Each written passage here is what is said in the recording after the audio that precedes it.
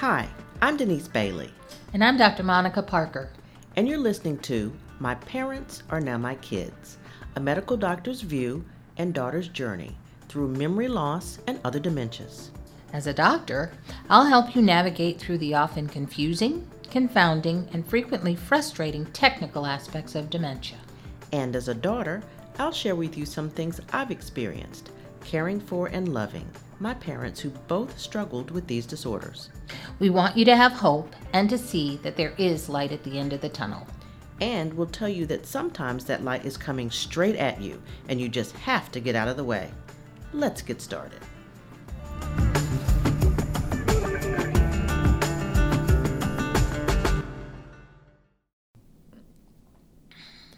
Hi, Dr. Monica. Hi, Denise. How are you? I'm doing great. How are you? I'm very well. Thank you for asking. Well, we are back, and today we'd like to talk about therapies and the best types of therapies for people with dementia and Alzheimer's. And I know that's very broad, but if someone with dementia has obviously mental deficiencies, what are some therapies that can sort of help their brain along and help them function a little bit better? It's really a very good question. First thing that I'd like people to appreciate is that there's no cure, as they say, for any type of dementia. Alzheimer's, Lewy body, frontotemporal. We don't have a chemotherapy, if you will, for those kinds of disorders. If you have a cancer, there's a medication regimen we can probably use to get rid of the bad cells so that healthy ones live. We don't have such a thing for Alzheimer's and other dementing illnesses. What we do have, and what we have learned over time, is that people with dementia function better when they have structure. Now, what does that mean? Well, most people with dementia can do something. You know, we say if you give them a task, make the task fit their abilities. But let's just say you have somebody who is mobile, which means they can get up, they walk, they can feed themselves if you put things in front of them. But you don't want to let them just sit in front of a television every day. Let's organize a day for them. Let's structure or plan things for them to do. So it's like, okay, we get up at a set time. We have a routine of going to the bathroom, doing our basic face wash, brush your teeth, grooming kinds of things. We have breakfast, and then we'll have some kind of socialization activity. Now, you'll hear that some people have adult daycare programs, attending adult daycare. Yes. You suggested that for my dad. And as I mentioned in the past, he went to that and he really enjoyed that. So that's considered like a therapy? Well, yeah, it's a socialization. And they're around other people, and they won't probably have to think. There's usually some activity that goes on. People thrive on some activity. I wouldn't say overwhelming kinds of things, but if you see somebody else who greets you, says hello, you can say hello back, Right. If one of the activities is music, let's say listening to music. I know that my mother's adult day program, she goes to an adult day program, and they have a structured level of activity. So people arrive between 10 and 11. They have socialization, coffee hour, if you will.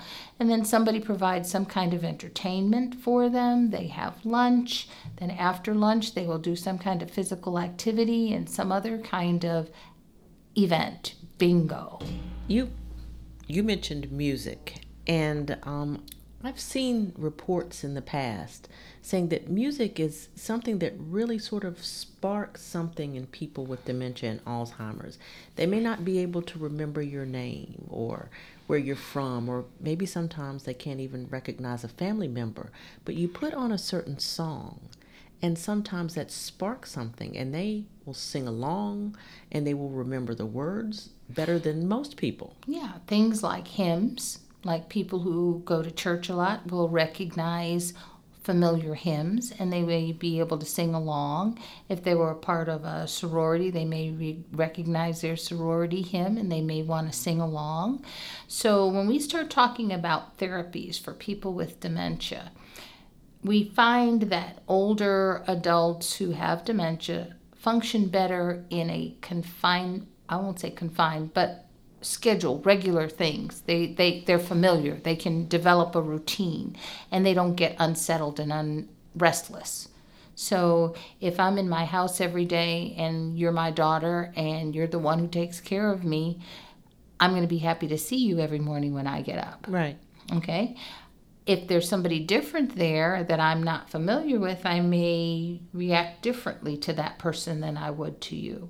So establishing a structure for the people that you're caring for, giving them something to do, certainly not shoving them in front of a television set, and giving them opportunities to engage and socialize on their level in a manner in which they can adapt and feel comfortable. You know, some churches, particularly churches that are their church, let's say, that they've been going to for years, maybe they have a senior moment, a senior hour or something, but plan activities for them. So when we start thinking about therapies, and I'm not really talking about medicine as such, it's really more as a caregiver for somebody living with dementia. We need to develop schedules or structure for them. And one thing about that, they're almost, well, I shouldn't say almost like kids. They really are like kids.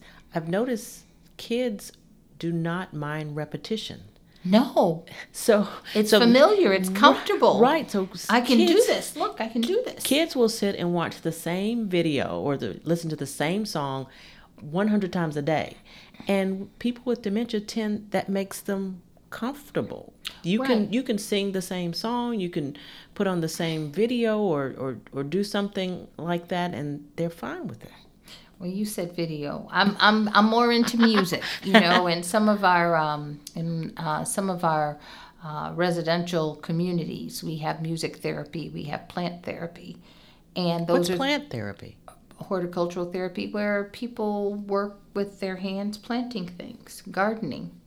You know, whether it's plants or vegetables, maybe on some level I can't tell you what it is I'm doing, but I know what to do, so I'm going to go out there and play in the dirt a little bit. So for therapies with older people with dementia, we like structured activities, scheduled days for them. Don't leave them wandering around, you know, in the wilderness, if you will. Then when it comes to medications, people with dementia, the health of people with dementia is managed best when you manage those things that are chronic for them. Not so much medications for Alzheimer's or anything, but if they're hypertensive, manage their high blood pressure, manage their diabetes, whatever they are taking chronic medications for, manage those things. That helps you optimize their health care outcomes. Well, I know my dad had, some physical issues, and I tried physical therapy for him. Small, I would take him walking. He seemed to enjoy that. Go out to the park, walk just a little bit when he was still able to walk, and like feed the birds by the river and that kind of thing. So that was the kind of physical therapy that I did for my dad. Is that good for people with dementia and Alzheimer's? I think as long, we like exercise for everybody, for anything. And I think that if walking with your loved one in nature, it's usually something that's stress reducing, known to be stress reducing. And they can recognize things. They can recognize birds. They can look at flowers. They can look at trees. They may comment on those sorts of things. So, but I think that if somebody is able to walk, you want them to walk as often as possible. Why? Because walking strengthens their muscles, keeps their muscles from atrophying, and allows them to continue to move. People who don't move, eventually their muscles atrophy or waste away, and they're not able to hold themselves up and to walk. It's, oh, she's old, don't do this, she'll fall. No, get her up, walk on a regular basis. It doesn't have to be far, maybe from the front door down to the end of the driveway and back. If that's what you do 2 or 3 times a day, that's good. That's what they mean when they say you use it or you lose it. That's right. And same thing with the socialization to some degree. You know, the adult day programs allow people a little social outlet, certainly with people that if they hadn't been familiar with them before, they become more familiar with them, and this becomes their normal. And they see people that are familiar with them and they are with whom they are familiar, and people that they're comfortable with. That's like my dad. He loved going to church every Sunday, and we had a wonderful neighbor who would come and drive him when he wanted to go to a particular church. And he was there for worship, but he was really there for the social part of it. And that was his therapy, because he would come home and talk about, oh, Mr. So-and-so said he liked my tie today. And that just sort of lit him up. And that's, you're right, that is a kind of therapy. You know, we didn't really dig into it, but you talked about music before, and hymns, and church is comforting for people, particularly those of us who are Christians here in the Deep South. You know, we like going to church. Sunday church attendance is a big ritual in our communities. And the music, and if you happen to be in your home church, if you will, the church that you've gone to almost your entire adult life, not only is it familiar, it's comfortable and familiar, and you feel secure there, so you don't feel unwelcome, and it's not strange to you. Right. So it probably was therapy for your dad to come to church and to see the people, because there are going to be some people there that he recognizes, or he recognized. And certainly, whether he recognized them or not, they probably came up to him and said, "Hello, Mr. Bailey." Exactly. And he'd say, "Well, hi, how are you?" And you can pretend that you did know him. So I think that having people address you by your name in a familiar setting, in a familiar way, allows that person to be sociable. And it's like, see, I matter. This person knows me. Absolutely. Because at home, you know, your loved one might get that family member who's always trying to make sure they're getting fed and getting their medications and getting what they need physically. But that therapy at church or in social settings or going to the park or daycare. Or golf, if you were a golfer, you know, just going out for a ride with the guys that do golfing, whether I golf anymore or not. If I'm in the cart, I'm doing something, right? That's true. That's true. That's a big deal. So we need to think of therapy as something other than a medication to take. There's social medicine, if you will, in terms of helping their socialization, socializing in familiar places for them in manners that they can appreciate. The walking, the exercise, you know, music, but more importantly, establishing a routine, a pattern of activity that's something they can handle and cooperate with and go along with.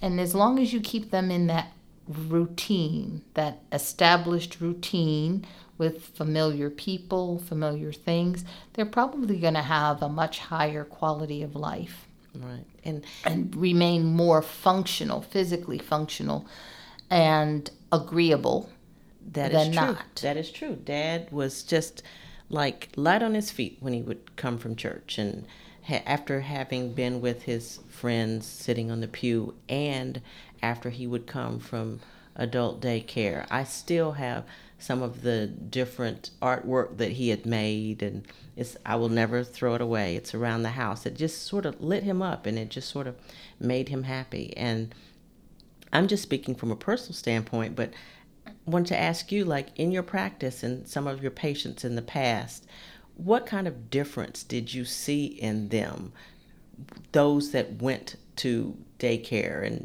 and you know, had some sort of therapy that sort of challenged them and sort of gave them a, you know, something to look forward to? Well, I think most of those people are happy, but I also think that their caregivers were happy, because adult daycare, if you will, is a type of respite. It gives them a break. Mom is in adult daycare, so from 10 to 3, I don't really have to worry about what happens to her or to Dad. I have them in a place where I know that they are safe and that they are comfortable. So we have adult daycare as a respite for the caregiver. So that gives the caregiver time to go to work, get their hair done, pay some bills, and then say, well, Mom, what kind of day did you have? What kind of day did you have? And yeah, I guess it's like being in carpool and having a child in elementary school. You take them to school every day and you pick them up and you ask them how their day was, or you ask the teacher how their day was. Right. But then you go home and you do your routine at home to get ready for dinner and get ready for bed. And then we go home and we get ready to do it all over again. Makes sense to me. So that tells you that therapy is good, not only for the person with dementia and Alzheimer's, obviously, but it also gives a respite to the caregiver. Right. Well, that's a nice way to end it. So we will talk to you more next time.